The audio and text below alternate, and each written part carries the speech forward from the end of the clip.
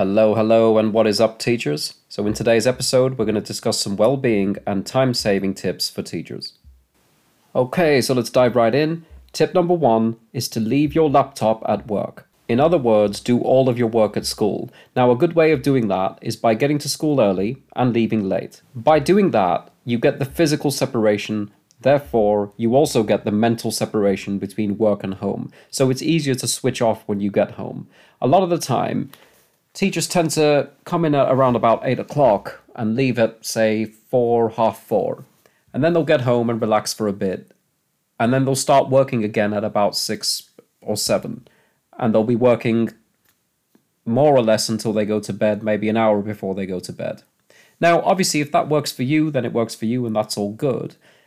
But for me and other teachers that I've spoken to who switched to just working at school, they tend to find that when you're working at home in the evening, even though you're doing the same number of hours overall, when you're working at home in the evening, it feels like you've been working all evening.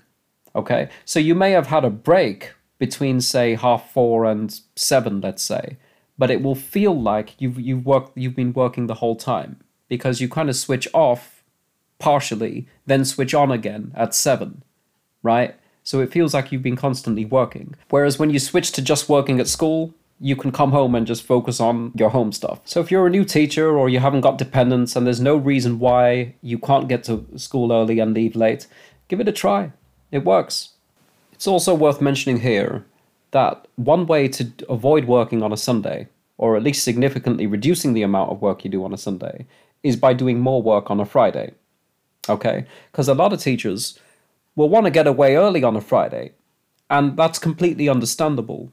But sometimes if you just stay that extra 2 hours before you're going to do whatever it is you want to do, it can just give you a free weekend if that's how you prefer it. And of course, I'm being general, because there's always going to be that one person who comments, well, I work on Friday and Sunday and I work all the time. It's like, well, you know what? If that's through choice, then you need to be careful because you will be burnt out in a few years. And if that's because of your school, well, then you need to leave that school. What I'm saying is general. To avoid working on a Sunday, just do a little bit more on a Friday. Just to kind of summarize, the key thing here is compartmentalization. Okay? I mean, whether you choose to follow the specifics of, leaving your laptop at home, etc., it doesn't actually matter as long as you are compartmentalizing in a way that suits you. So you've got to manage your ability to switch off. You've got to find a way to switch off that suits you best.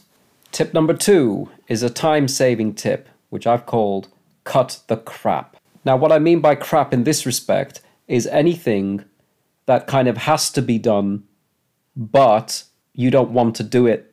That's probably the best way of saying it. Anything that has to be done that you don't really want to do. So, for example, shopping, as in grocery shopping. You may not, some people like that. I'm not one of those people.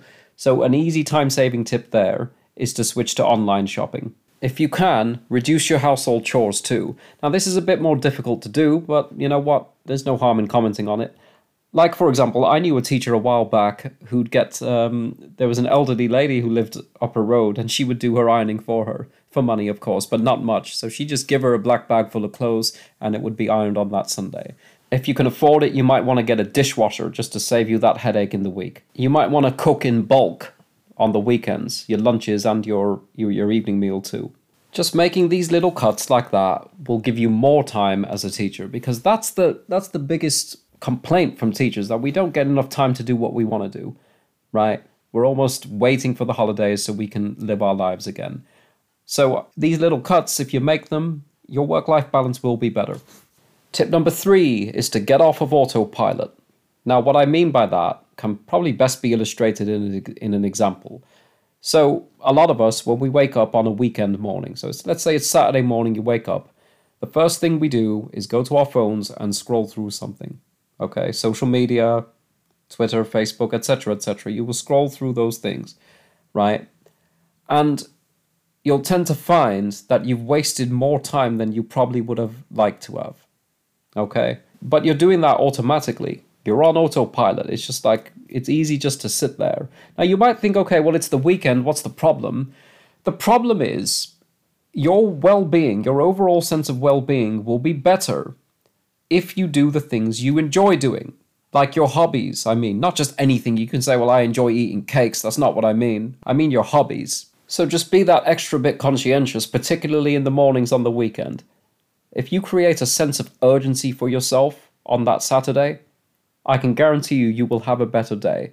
So maybe if you book yourself like a gym class or something on the Saturday morning at 9 o'clock, so you've got to be there at that time. You could go to the park run. Whatever it is that you enjoy doing. As long as you're not on autopilot, your overall well-being will be loads better. Tip number 4, get plenty of exercise. Now, I'm not going to discuss the health benefits of exercise because, let's be honest, everybody knows them, right? Instead, I'm just going to tell you that the more you exercise, the more energy you have overall. The more you exercise, the more energy you have overall. And the reason why I'm saying that is because often the reason people give for not exercising is because they don't have the energy, right? Most teachers will tell you, oh, you know what, no, I've sat down now, I'm not getting up, you know? And by conquering that, so by exercising anyway, you'll find yourself getting less tired overall. So remember, the more active you are, the more active you can be. And I've got personal experience of this. I actually found that I got less tired as a teacher in my 30s than I did in my 20s, right? And that's because in my 30s, I got my exercise routine down to a T. But I mean, don't take my word for it. It's also scientifically true that the more you exercise, the more energy you have overall. And more energy, of course that's going to improve your well-being. That's another no-brainer. Tip number 5, eat healthy. Now again, I'm not going to insult anybody by telling you what a healthy diet looks like. We all know that. But what I am going to say is that working long hours, and long in this case means anything over 40, does have a negative impact on your physical health.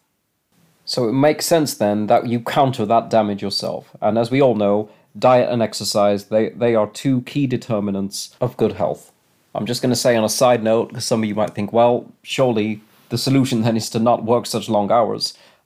Hand on heart, I agree with you, but the aim here is not to change the system, it's to help you survive the system. And finally, tip number 6 is to make sure you get some sleep. Now, I can't stress this enough, guys, because not getting sleep, obviously there's health implications that come with that, but it causes things like irritability, forgetfulness, less efficient organization, okay? All the things that make you a good teacher, those are what a lack of sleep adversely affects. So you got to be mindful. Don't stay up all night marking. Okay, I mean, if it's Ofsted or it's something like that, then it's a bit different. But as much as possible, go to bed and wake up at the same time all the time. Thank you so much for listening, guys. I hope you found it helpful. Do check out my books on Amazon, The Unofficial Teacher's Manual, What They Don't Teach You in Training, and Teaching for Realists, Making the Education System Work for You and Your Pupils. Take care.